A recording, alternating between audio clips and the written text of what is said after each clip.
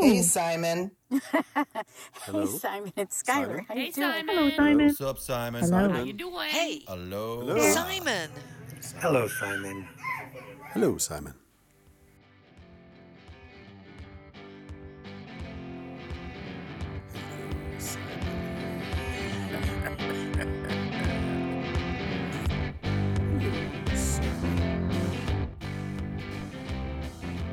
Hi, my name is Simon Brooks and I am the host of Conversations with Storytellers, a podcast of wisdom, thoughts and folk and fairy tales from our elders, a meeting with professional storytellers. A few months ago I was approached by Chelsea Green Publishers, just up the road here in Vermont, asking about interviewing a guy called Martin Shaw for a book they just published. Apparently he was a British storyteller. Well, yes, why not? I had heard of Martin Shaw, the actor, who played Ray Doyle in the TV show The Professionals when I was growing up, but had not heard of Martin Shaw, the storyteller, so I looked him up. His work floored me, inspired me, shook my tree. I read his book, recently published, the one that they sent me to read, Courting the Wild Twin, and ordered another of his books, which I'm still reading, Night Wages. His words are balm and fire, poetic, mythic, and much needed. I was very much looking forward to this interview, and I was not disappointed. I am thrilled to introduce my conversation with Martin Shaw, mythologist and storyteller. Well, Martin, thank you so much for joining me for this Conversations with Storytellers. I really do appreciate it. I was given a copy of Courting with the Wild, your new book, which has just come out over here in the US. And I loved it so much that I went out and bought another one of your books, which I'm thoroughly enjoying. It's excellent. Really like your writing a lot. So I've been very much looking forward to this interview. So could you tell me a little bit about your childhood growing up? What was the young Martin Shaw like? The young Martin Shaw, as all reports from my schools will testify, was a dreamer. I was a little romantic. I was obsessed with the notion of chivalry, you know, the old troubadour notion of gallantry, always throwing my coats into puddles for people to walk over. I've talked about this quite a lot before, but it is important. To grow up in a house without a television or a phone or a car cleared the decks for the weight of stories to arrive. My dad at the time was a young preacher, so I was being exposed to a lot of church, a lot of sermons, a lot of biblical stories, and I enjoyed that to a degree. But whenever I was actually out and about walking with my father, and my earliest memories of hearing stories are on foot. I just thought about that today. I'm walking along with him. We're walking through the little copse of forest behind the small estate we grew up on. And this is like a housing estate, not a estate of great wealth. We're walking through the wood, and he would instinctively start to tell snippets of maybe an Arthurian story or Robin Hood or something like that. And these stories, I have to say, had a kind of glee and aliveness to them that I wasn't really encountering in the pulpit on a Sunday. I learnt with Dad very early on, if I just said, say more, he would. And this is all happening when I'm about 5. So as I'm hearing him tell these stories, I'm paying attention to the way the walk changes as I hear the story. It seemed, in my memory, almost 50 years on, the choreography of the weather would sort of alter as he told the tale. It seemed that stories reached out and touched the world when he told them. And I loved that. And actually what he would do quite organically was, as we walked around the small area of Torquay that we lived in, because he'd lived there all his life, he, in an Aboriginal sense, knew the songlines of the place. He knew everything about every... There'd been some misdemeanor in every alley or lane or copse we walked through, and he would regale me with it to my immense delight for about a decade solid. Wow. So that's really when story comes in. This was also in the era, I think, where we had vinyl at home, we had records, and so there'd be these double albums of spoken word stuff. It could be Richard Burton, or it could be the evangelist Billy Graham. But one way or another, there was wild, flowery language floating through the house day and night, and I got infected. Oh, I bet that gave you an amazing sense of place as well. I mean, if he's regaling every single story of every single alley that he knew, that must have really grounded you. It did. I mean, I was oblivious to it. I didn't realize this was happening because I was a kid and I thought it happened to everybody. But I think what my dad set up for me, and it's a dynamic that has not changed, and if you've read my work, you'll know that I do this, he would flip from personal anecdote into folktale or fairy tale and then back again very quick. So I immediately got the organic message that these stories were not rather like Moses coming down from the mountain and etched in stone. They were fluid, playful, deep expressions of the mysteries of life. Wow. So I just took it all in as a kid is meant to, without too much reflection. Yeah, that's amazing. So was he a big influence, do you think? I mean, it sounds like he was. Yeah, was and is. He's not that old. He's in his 60s, So he was a young dad. Yeah, he was and is a natural storyteller, not an overbearing presence, but very playful, very enthusiastic, very encouraging. And he was the guy that did this sort of Dick Turpin stand and deliver type storytelling. It just burst out of him. But my mum was the other gatekeeper, the other custodian. And Mum was the one who did something equally important, which was to read to me. Right. And so you got the kind of the gravitas of story came with my mother, and the Hermean glee of story came with my dad. So I sort of moved between the two like an excitable hare for many years. I learned to read very young, and writers like Alan Garner were very important to me. Susan Cooper blew my mind. Oh, yeah. That whole world, as I said, if I could have got my hands on television, I would have gobbled it up 24 hours a day. Yeah. But I couldn't. And now, many years later, I'm very glad that to some degree I learnt to live with what my friends regarded as limit. But actually, for me, it kept my imagination fertile because I wasn't supplied with images. I had to supply them myself. My own mind had to flesh this stuff out every time my dad told me a story. He wouldn't describe it in the way you do a contemporary novel. Right. He'd just say, one day there was an old man walking down a lonely track from the fair. Boom. And I'm in. But I'm doing the work. I can't freeze frame that like I would, Cecil B. DeMille. Right. So in some ways, almost, I mean, the way that you would describe your friends saying that you were limited, it was they who were limited because their imaginations were limited by what they saw on the TV screen, whereas your imagination was let to run wild. That's a very good point. Do you not think that there's a tyranny of choice these days? Actually there's a paralysis in it. You cannot make a decision. A few years ago, I wrote a book called Scatterlings, which was a kind of mythopoetic audit of Dartmoor, where I live. And I decided, you know what it's like in storytelling. Everybody turns up with a didgeridoo under one arm and a tale from Tibet on the other, and no one's ever been anywhere. And it's all this, everything hovers in the realm of what I would call fantasy, but not necessarily imagination.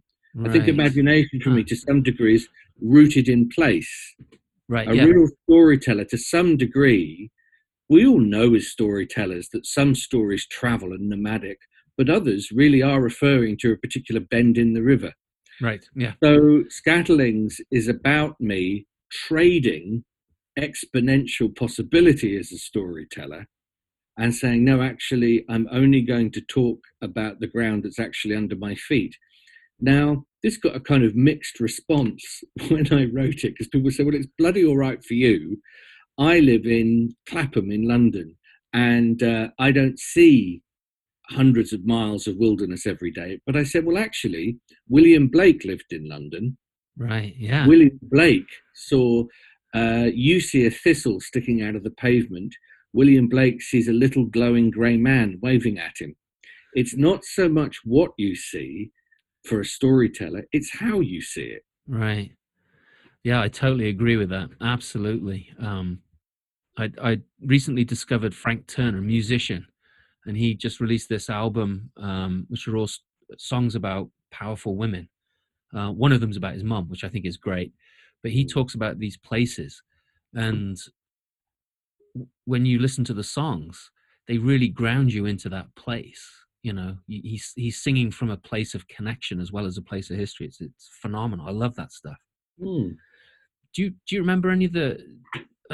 Let me rephrase this. Reading the book I'm reading right now of yours, you talk about Robin Hood. Is that one of your favorite childhood memories? Is it? Oh yeah. As a story. Oh God Almighty! It will always be. Will always be. Robin. I mean, there's nothing. You can't top Robin Hood. That's not possible. That is not possible. For me, you see, Robin Hood is the wild twin of King Arthur. Yes. Yes. It really is, because actually the Robin Hood stories gain traction just after the Norman invasion. They get traction when England, beautiful ancient old England, is under duress from the French. And I always feel that Robin, who we know is an exiled royal, he is always the deep conscience. He's the deep conscience of Britain when it's in trouble. Robin is the energy that helps us remember who we are. And you go deeper into those stories, and they're fantastic. One of the stories that's in the Night Wages, you may have seen it, is the fact that Robin had an earlier wife than Maid Marian. Yeah, I didn't know that. That was fascinating when I stumbled on that. I'm going to have to dig around and do some more research. Dig around. It's in the ballads. It's in the ballads. Clorinda, Queen of the Shepherds. And she's very much an equal to Robin in terms of Frank Turner's strong women. This is a super strong woman. And she is his equal with the bow. She has a kind of charisma that mesmerizes the men.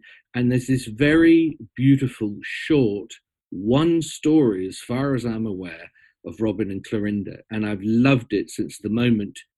You know what it's like with storytelling. When you get into it, often for a while, you have a kind of beginner's luck. And every day there's a new story attaching itself to you. And that changes. It slows down. It does for me anyway. And a story arriving that really demands to be told, that happens now every few years. It doesn't happen every few minutes. Right, yeah. I think you can imagine reading the ballads at 3 a.m. by candlelight and suddenly coming across this earlier wife of Robin, who's this astonishing and inspirational figure. That's very exciting for a storyteller. This stuff doesn't come along every day. No, I think you're right. I wonder if it's like our inner bag of stories. When we first start telling stories, the bag's empty, and the bag requires us to fill it. And so these stories come to us, and we dump them in the bag. And then as it starts to get full, maybe on a subconscious level, we're looking for more of the cream of the crop, as it were. We understand that there's a greater depth in what we do. I think what you're describing is discernment. I think we are like excitable puppies at first. Yes. And suddenly, it's Grimm's one day, it's a story from Turtle Island, the next, it's this, the next. And then over time, you begin to realize that, okay, I myself am a weather pattern. I myself am a menagerie. I myself am in a particular shape that may or may not be suited to tell Beowulf, for example. Right. I admire Beowulf as a story, but I do not have the certain kind of steadfast Scandinavian character to carry that story very well. But when I first got into this, I would have tried anything because I didn't know that. Right. I didn't have that knowledge about myself yet. I'm afraid it's like a drunk at the feast, and you're pressing your face into every available meal. That's a great analogy, but yeah. Ironically, you mentioned Beowulf. That was the same for me. It's one of my favorite stories. I've got, I don't know how many copies of the story, translations and whatnot. And I wanted to tell it so badly, and I've never been able to tell it. And then on the flip side of that coin, there was Gilgamesh. When I first read Gilgamesh, I was like, that's all right, but it's not, I don't want to tell that story. Now my kids are starting to learn. Well, my son learned it in middle school at 6th grade, so he was about 11. And I was like, that doesn't sound right. Your version that you're telling me doesn't sound like the one I read. And so I bought another copy, a different copy. And I was like, there's all these characters missing in what you're learning. This isn't, And then the same thing with my daughter when she got to 6th grade. And then Aiden was doing, my son, he was doing mythology in high school.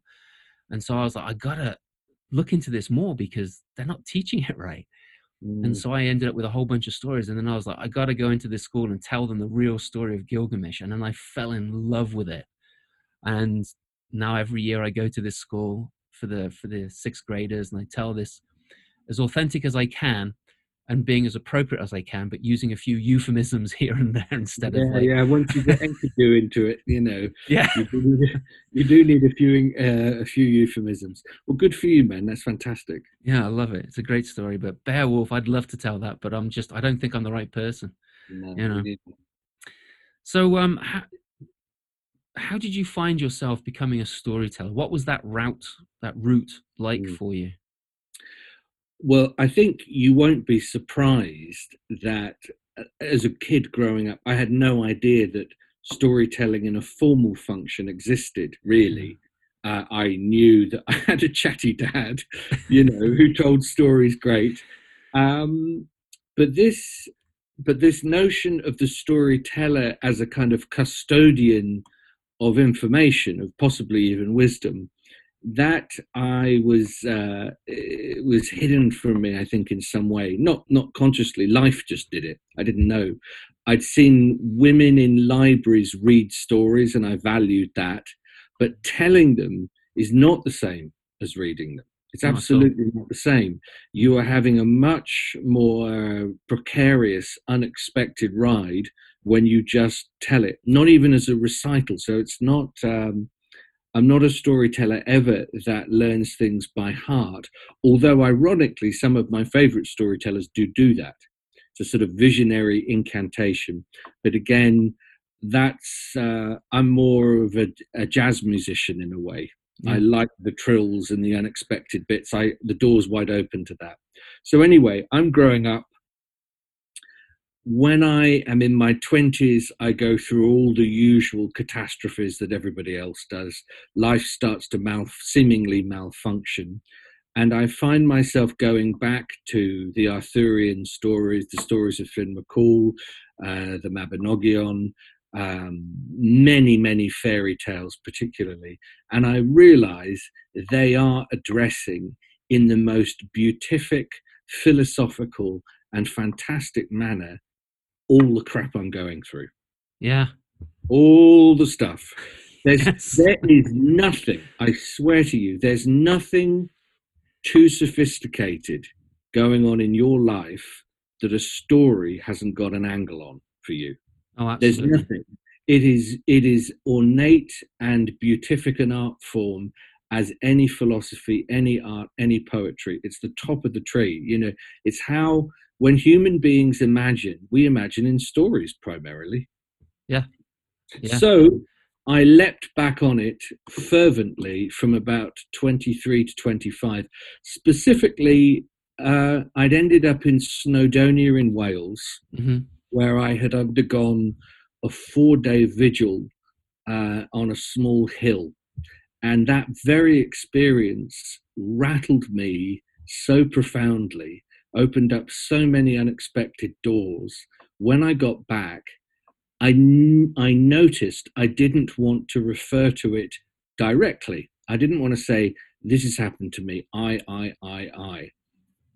But I felt that there were stories and folk tales that are continually dealing with people lost in the forest. And so I found that stories were a very dignified way to talk about very private things that were happening to me. Yeah. So if I've read my stuff right, this 4-day vigil that you call it up on Snowdonia, was that instigated, if that's the right word, by Wallace Black Elk? Yes, it was really. And your vigil was kind of like a vision quest, right?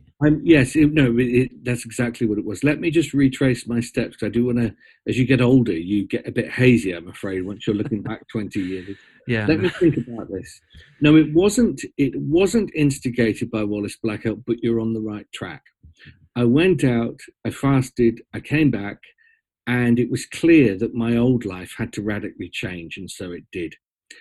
In the process of giving up all the things that I had to give up, very unexpectedly, through a friend of mine, a mentor, David Wendellberry, I came into the presence of a Lakota Sioux medicine man, very briefly, called Wallace Black Elk.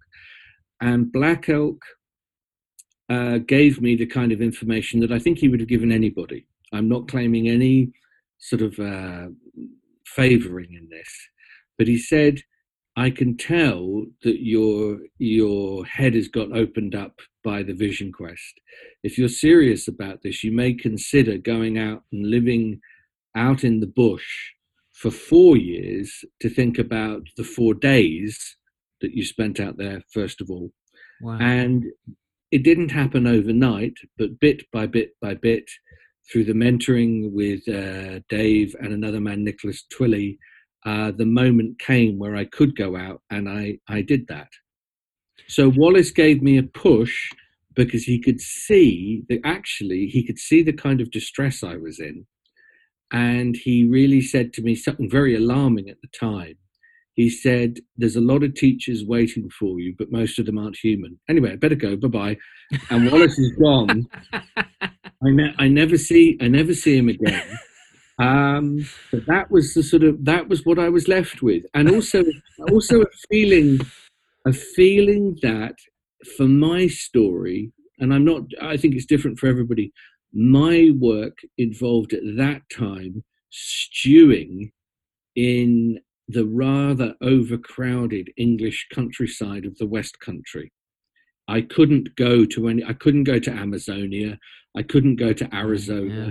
I couldn't go to Siberia. I couldn't go to Tasmania. I just had to stew in where I came from. Wow. How hard was that when you realized that there was something else that you needed to try and attain? It was very painful because, first of all, this is not a time of the World Wide Web. This is not a time of cell phones. This is a time where I would walk to a phone box with a bag filled with 20-pence pieces, and that was any communication to the outside world. It was a very focused act, once a fortnight. Wow. It was painful, and not for a fraction of a second during that period, I mean this, for a second, would I have been able to foresee the kind of life that I have now that would grow through me protecting this 1 or 2 seeds I had that I was in love with. Because it's just been a 25-year act of devotion. But Beautiful. That wasn't something that was understood or necessarily encouraged by other people, because as you can imagine, by the time I'm in my late 20s, my friends are in the full flow of a career. There are salaries, babies are appearing, and I was like a ghost. It was like, do you remember what happened to Martin Shaw? Has anybody seen the boy? Because I was in a little valley, far from most places. That's amazing. So do you still keep in touch with some of those old friends of yours, or have you just?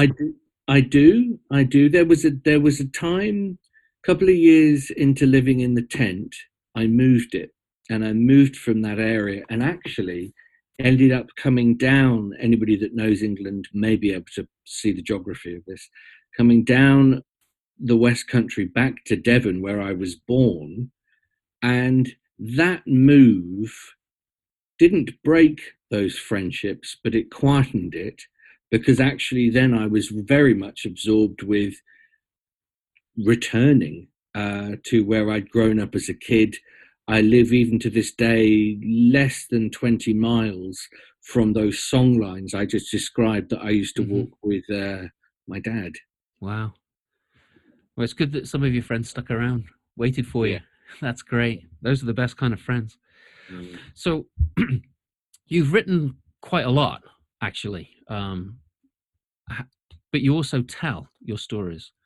So do you consider yourself more of a writer or a storyteller, or is it like a very closely knit thing that you are both of those things?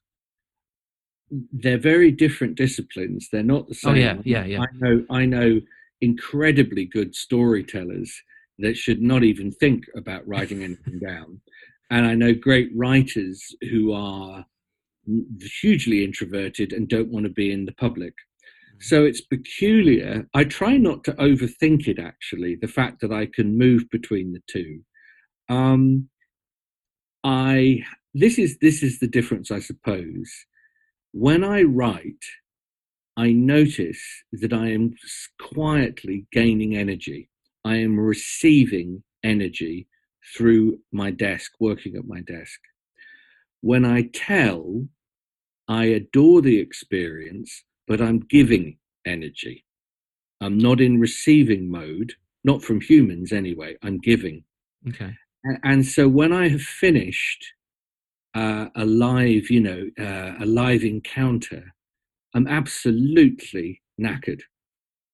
Another thing that happens, which I'm sure many storytellers, and I'm sure yourself can relate to, is the horror of the lead up to actually going out and doing it. It's a godless experience. That 40 minutes, what happens to me is a deep, very unpleasant emptiness that comes into me. It's as if I've never known the story I'm about to tell. I shouldn't be telling the story I'm about to tell. And I feel a physical weakness in my own body. It's like all my limbs and I'm pacing up and down, and I'm doing whatever is necessary at this point to try and galvanize me. But it's just, you are temporarily an empty vessel, and you're meant to be, because as we all know, in the end, what's going to come through is going to be a bit more than you anyway. Right. It's It's that extra thing that's going to make all of this work. But we as mortals, as simple human beings, that's terrifying. Because suddenly we just look at ourselves and go, I am an utter fraud. Yes. And I should not be in this experience. And then, the gods take over. Yeah, we're just a conduit, I think. When everything's going right, we are just a conduit for the story. It comes through us. We're not manipulating it. All the energy that's outside of us, the audience, like the location that we're in, all of that is coming through us with the story all by itself. And that's what I love. What lights your eyes up when you're storytelling? Well, a very important thing for me, a very important memo, is that I never ever, as I'm telling a story, I'm never reciting words I learnt on a piece of paper. What I'm doing is describing the images unfolding in front of me there and then in real time. Now, even if I tell a story 300 times, I'm always going to see it, each scene, a little differently. And I'm very loyal to what I can see in that moment. I trust that the moment is trying to tell me something important. And it's the details that are given to you when you have the guts to wonder out loud. So that's what lights me up, is actually thinking through my imagination in public. When I was younger, I would do everything I could to practice and practice and practice and practice a story. But the reality is, these days, not a lot really happens. The synapses don't connect correctly in me until I'm in the hot spot, until Wow. I feel. There was an anthropologist called Victor Turner, and he has a lovely word for which I think describes live storytelling: communitas. The audience are like a herd of animals. Their bodies are pressed together. There's almost steam coming from their backs. Their own imaginations are working furiously. You, as the storyteller, are just trying to dance with the story as best you can. And the story itself, as a wild animal, for me, it's always an encounter with a kind of very uncorralled animal. That is a shit-kickingly great moment in my life. What I don't like is the feeling, if I come off the stage, that I've civilized the story. In other words, I've just snipped away at it and made it behave. That's an awful thing for me. Now, I admire something you said earlier on, which is, working in schools or with younger people, because I love storytelling for kids. But if I'm going out with a heavy story, and I have heavy stories, it's a terrible thing for me if I suddenly see 3 rows of 6-year-olds. It changes everything. Yeah. When I see their faces. It's not that I want to necessarily spare them the darkness of the story, because kids adore darkness. Oh, they do. But there's just a way that my mind is going to go once I know children are present. This is nothing to do with kind of hierarchy of intellect or anything like that. It just affects me in a particular way, because one of the things that I love to do in public storytelling is when God's telling me to do it, I will swear profusely. Right. And I mean, within reason. Are you aware of a Scottish comic called Billy Connolly? Oh yeah, love that guy. So Billy was probably the first real storyteller, in a sense, that I saw in the early 70s. When I'd occasionally get to television, there was this wild man next to Michael Parkinson, who was Michael Parkinson was great, but he was, he's a host of a TV program, right, and he's let in this lion, Yeah. And Billy would say that there was a rhythm to swearing. There was a rhythm to it. And he said, I can't really trust people that are continually clipping the rhythm of the language of the tavern, because that's what it is to some degree. There could be a great poetry to swearing. So as soon as I see parents putting their hands over the child's ears, I think we're now into something where I've already got one hand tied behind my back, I think, is what I'm saying. Yeah, I think it's the same when you're telling like the spooky stories, and the parents take their kids out of the room, and it's like, no, you gotta stay for this. The kids are okay with it. You gotta trust that your kids are okay with it, because most of the time the kid will want to stay, and it's the parent that is freaking out. Yeah. Because the kid's not going to imagine something that's too scary for themselves.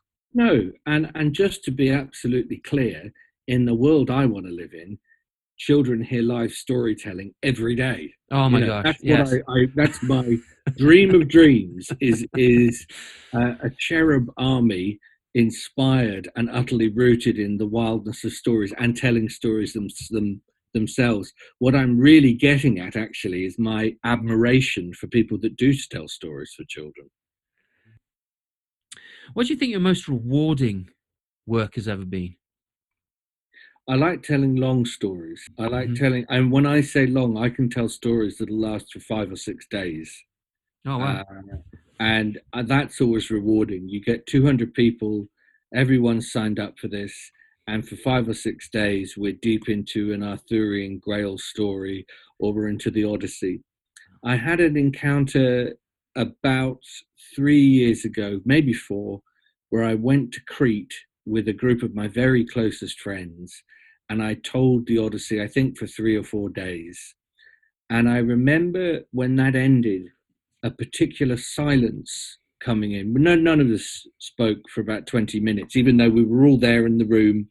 the story ended, and such was the weight of it in the Mediterranean climate and the culture of the Odyssey.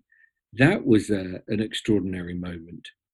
Now, I've actually had a school, a functioning school, for 17 years that began way back in my tent, when I had 3 students that turned up and said, hey, we want to know something more about the stuff you do with rites of passage, more about what you do with ceremony, more about what you do with story. So that led from 3 people to 60. And so for the last 17 years, I've had the chance of working with groups of people for about 12 months at a time.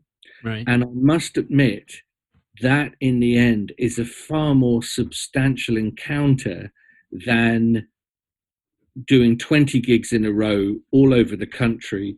And every night, half of the job is just having to show up and kind of establish who you are before Right. you even begin.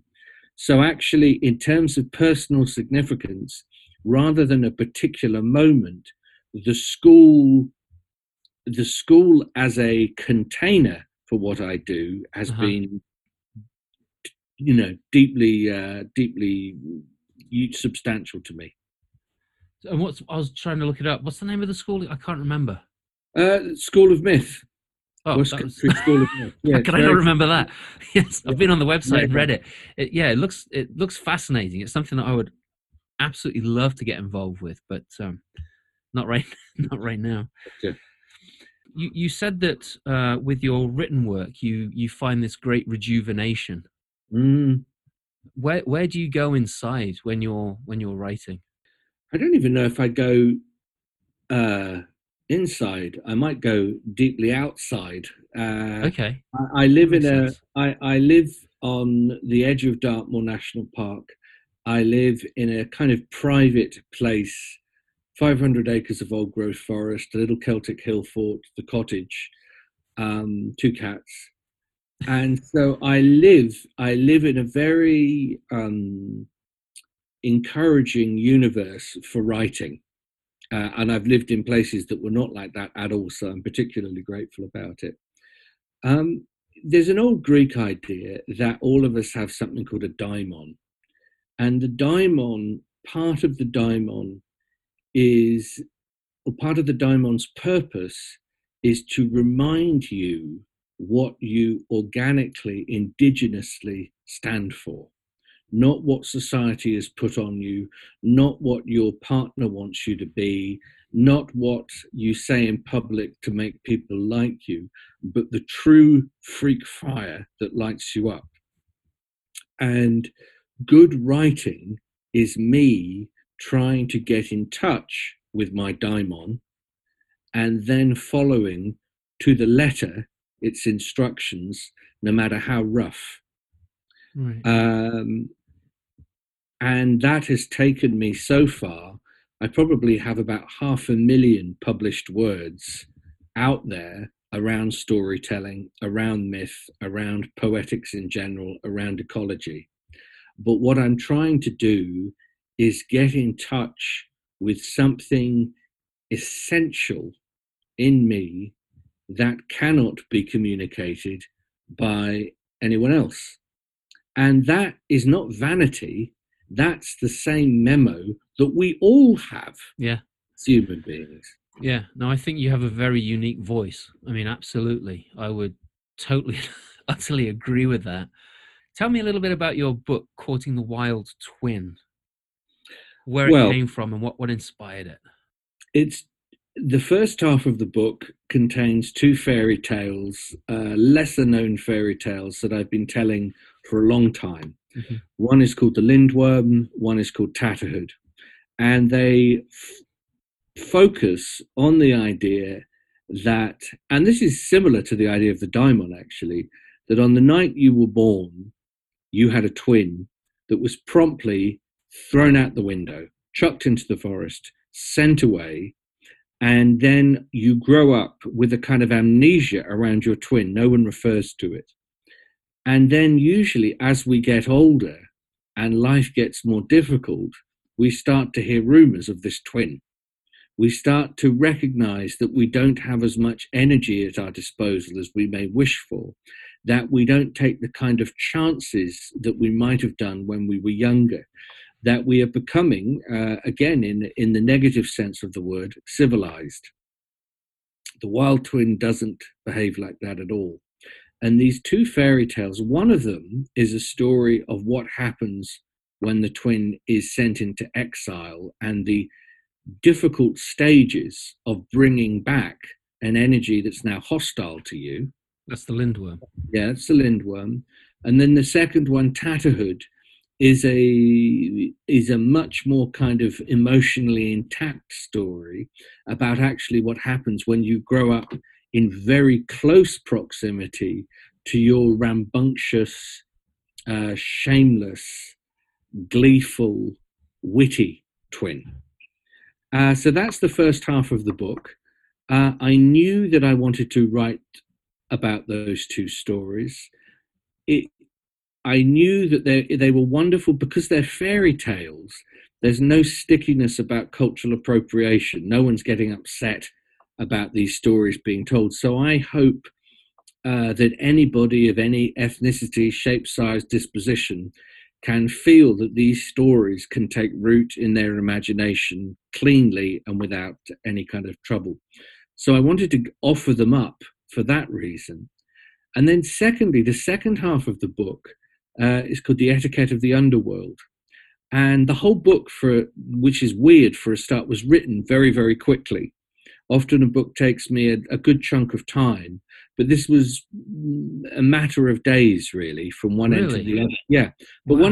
when I look at it now, I'm very happy with it. I don't look at it as a raw piece of work. I was just, obviously, it was right time, right moment, right publisher. Let's do it. So there's an energy that I like, and some of my earlier books, which have a lot more ideas in them. Because they were written over time, they don't have the propulsion that Wild Twin had. Yeah, they don't have that kind of move.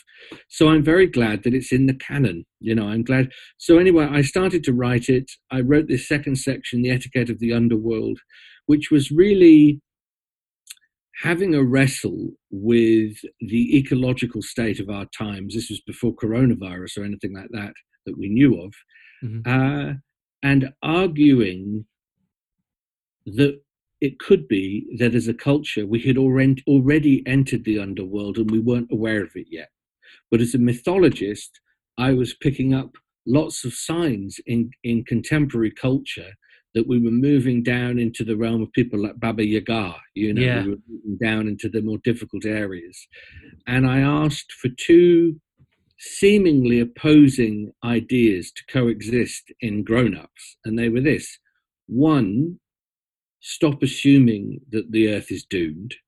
Stop assuming. What gives you the right when you have children around you to think that you can utter this kind of inanity? It's just cowardice to say that.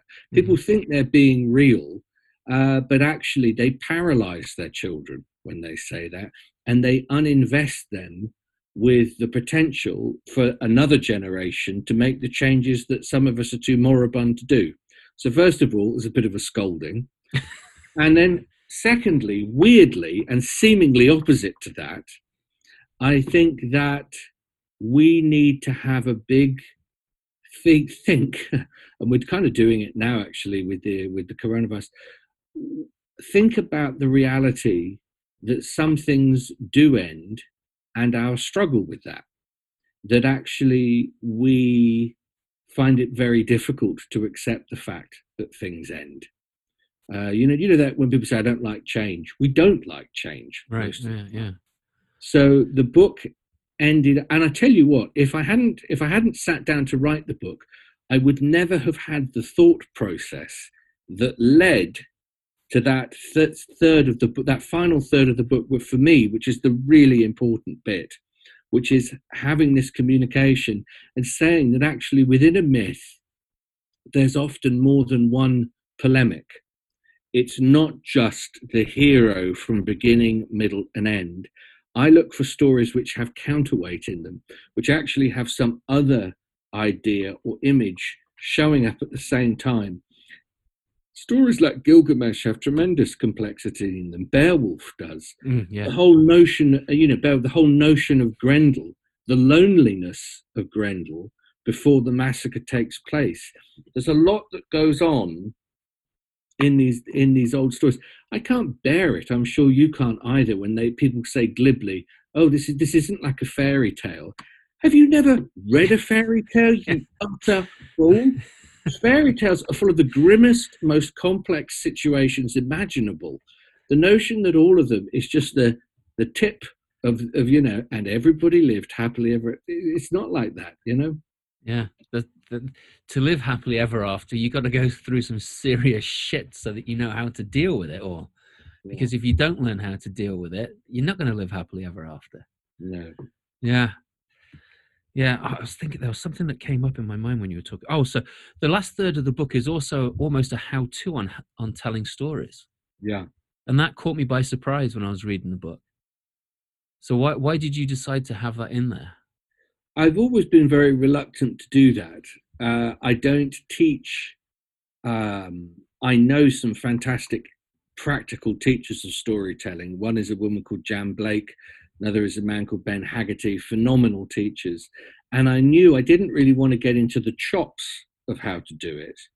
But I realized that after having performed probably thousands of times, written and taught, that the inner life of the storyteller, mm-hmm. I knew something about, and I wanted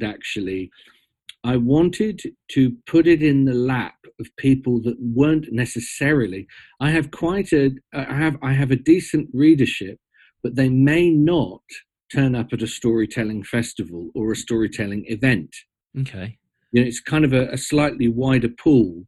So I wanted to put in people's laps who may not have come across this before, the notion that storytelling is a very broad church, and that actually they themselves could contemplate, the joyful labor of carrying a tale. Yeah, and it is a joyful labor. It's and the way that you wrote it, I really liked, because you weren't. It was kind of like you didn't make the cake for them. You suggested some ingredients, and you put some of those ingredients, and you made some suggestions to other ingredients down, and invited people to make what they want. And that's what I really liked about it. It wasn't like, this is how you should do it. It was an invitation to tell. I appreciate that. What you're saying, what you noticed, is going back to a thing I said earlier, which is this: everybody's a different animal, everybody's a different weather pattern, everybody is a different character. And so if you get too prescriptive, 20,000 people read that book, that's 20,000 different ecosystems. Yeah. So there is a limit to what you can tell everybody before they all start goose stepping, Yes. And I'm not a fan of the goose step. I don't think too many people are. Yeah. No. Yes, I hope so. And so I love the old Persian poet Hafez. Always has this idea of the way that we want to live. Go through your life, and every prison cell you come to, throw in a key. When someone is in pain, throw them a key. Yeah. And that book, I really hope, has some keys in it. That's what I was 100% trying to do. Well, it did for me, that's for sure. I can speak for myself alone, but yes, absolutely. So, do you ever tell personal stories? Yes, I do. I do tell personal stories, and I think the story. I mean, if you've read The Night Wages, yeah, I'm 3/4 of the way through it. Yeah, brilliant book. That's a way in which I talk about the things that are most significant to me, but with the kind of living philosophy of myth around it and coming through it, because that's actually the nearest thing you can get to being inside my head. That's how I view everything. What is front and foremost to me from the moment I get up is the living myths of what I'm experiencing. And then some way in the background is what people would call the nuts and bolts of the matter. Right. not the other way around. So I do tell personal stories, but they're kind of mashed up into the deeper significance of these stories that I think we really need to hear, that have more of a wider appropriateness. We all know how powerful a personal story is, and I like that, and I like to hear other people do it. But for me, there's a limit to it when I need something bigger to come in. Yeah, I agree with that. I want to go back to Courting the Wild Twin again. You say, or you imply, I should say, or at least that's how it came across to me. You imply that Western folk tales, when they are sleeping, can be more than nightmares. And you open Courting the Wild Twin with, the business of stories is not enchantment. The business of stories is not escape. The business of stories is waking up. I'd really like you to talk about what you meant when you wrote down the business of stories is not enchantment, the business of stories is not escape, and the business of stories is waking up. Can you go into that in some depth? Because I really liked that. I will, and I'll do it by just addressing your previous thing you were just saying around, the story, the storyteller themselves are sort of empty for a moment, and it's the story that does the work. Mm-hmm. I think actually my experience of that is kind of yes and no. I don't like the feeling that the storyteller themselves are so utterly characterless, so Buddhist in personality, that nothing of their comes forward. So, for example, could you imagine if you went to John Lee Hooker or Howling Wolf or Muddy Waters, and you said, oh, I love these songs that you sing, but of course they have nothing to do with your life. They have nothing to do with your personality. You would be, at the very least, you'd get a clip round the ear. Yeah. And they'd say, no, you idiot, I am these songs. I am these stories. And actually, that's why 3 storytellers can stand up and tell the same story, but there's one of them you love and 2 that you're indifferent to, because you're just wired to hear it, and it affects the pressure points, the acupuncture points in your own imagination. So I don't know. I hope all storytellers at their most efficacious have something more than their own character radiating into the room.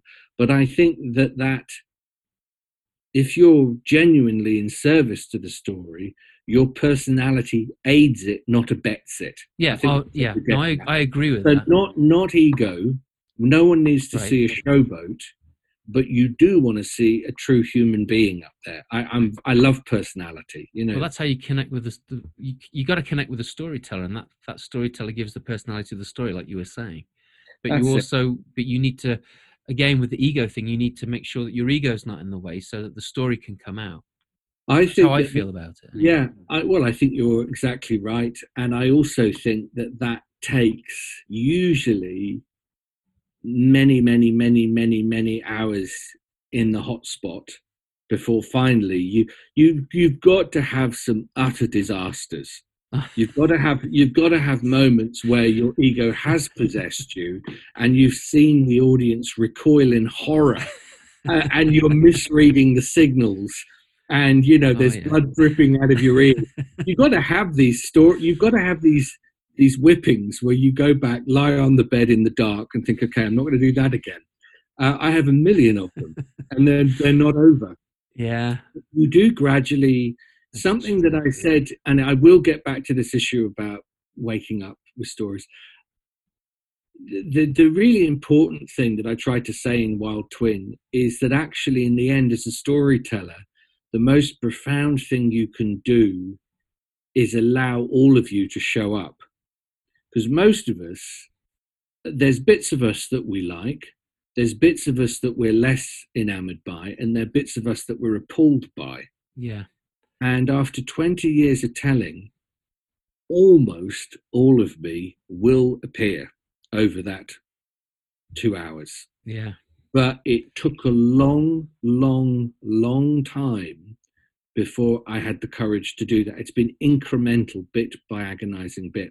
Now, to go back to the notion that storytelling is not just, it's not enchantment. I think we live in an enchanted universe most of the time. I'm in a trance state until I've had my coffee first thing in the morning anyway. I'm constantly being seduced by potential opportunities, product placement, anything. Stories actually wake me up from that. They don't enspell me, they break the spell. The stories that Jesus told in the years he was on the planet, some of them are extremely odd. They're cryptic, difficult to decipher, and the consequence of rocking along with Jesus is high. It is high. That's very attractive to me, because if I was looking to enchant a group of people, I would never have told the stories that Jesus told. Yeah. They're a very electrifying and peculiar set of memos, I think, if you're trying to get a big group of people together. Yeah. So they were also, at the time, they were incredibly radical. Well, and now. Now. I mean, I think anybody, Jesus is thin-skinned in a way, and coming into these very charged experiences and not behaving necessarily with the, not necessarily the great maturity of a man in his 60s, but someone with an impossible metaphysical load on his back. Yeah. So that for me is part of the waking up. There are stories that wake us up, and you could say they are, again, this is coming back to my sort of Christian background, really, stories that are prophetic in nature and stories that are pastoral in nature. Pastoral stories affirm, prophetic stories rattle. I like that.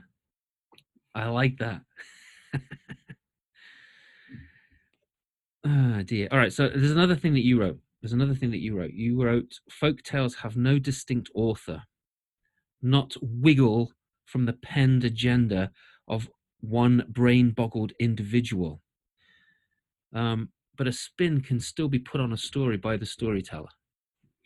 Oh, yeah. Yeah, yes, that's I'd argue that's a slightly different conversation, but it is true. I mean, I think now, in the world of what you could think of as kind of mythic fiction, you do absolutely get very good, very skilled authors creating stories which have a mythic undertow.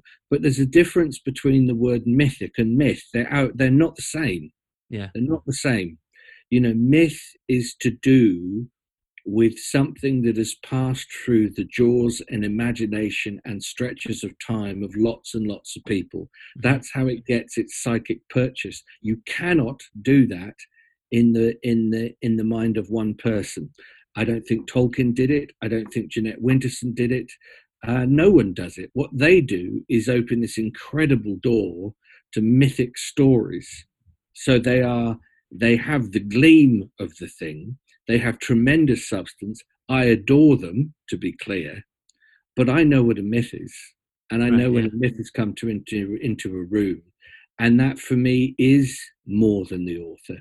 The inflection the teller gives it is their genius that they bring to that moment, but the beast itself is far bigger than them.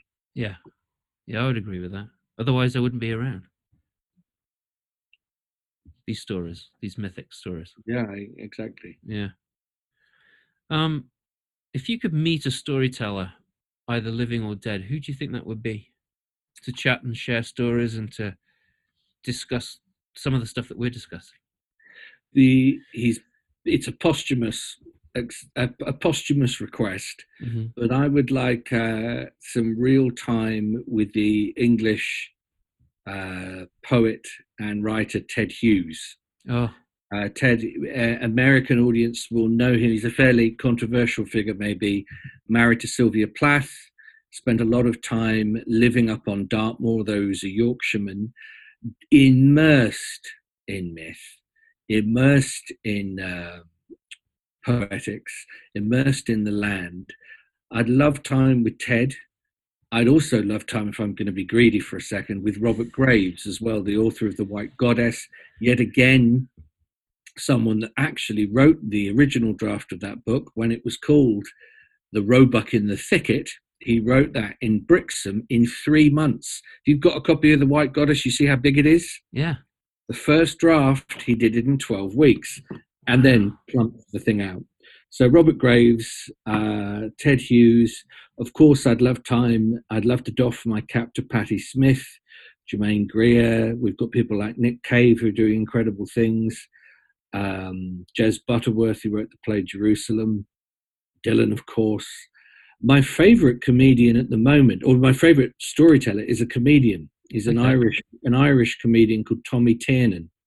And Tommy is one of the most innovative players with imagination that I know of, and is taking, from my experience of what he's doing, is he's taking comedy into a very ancient place.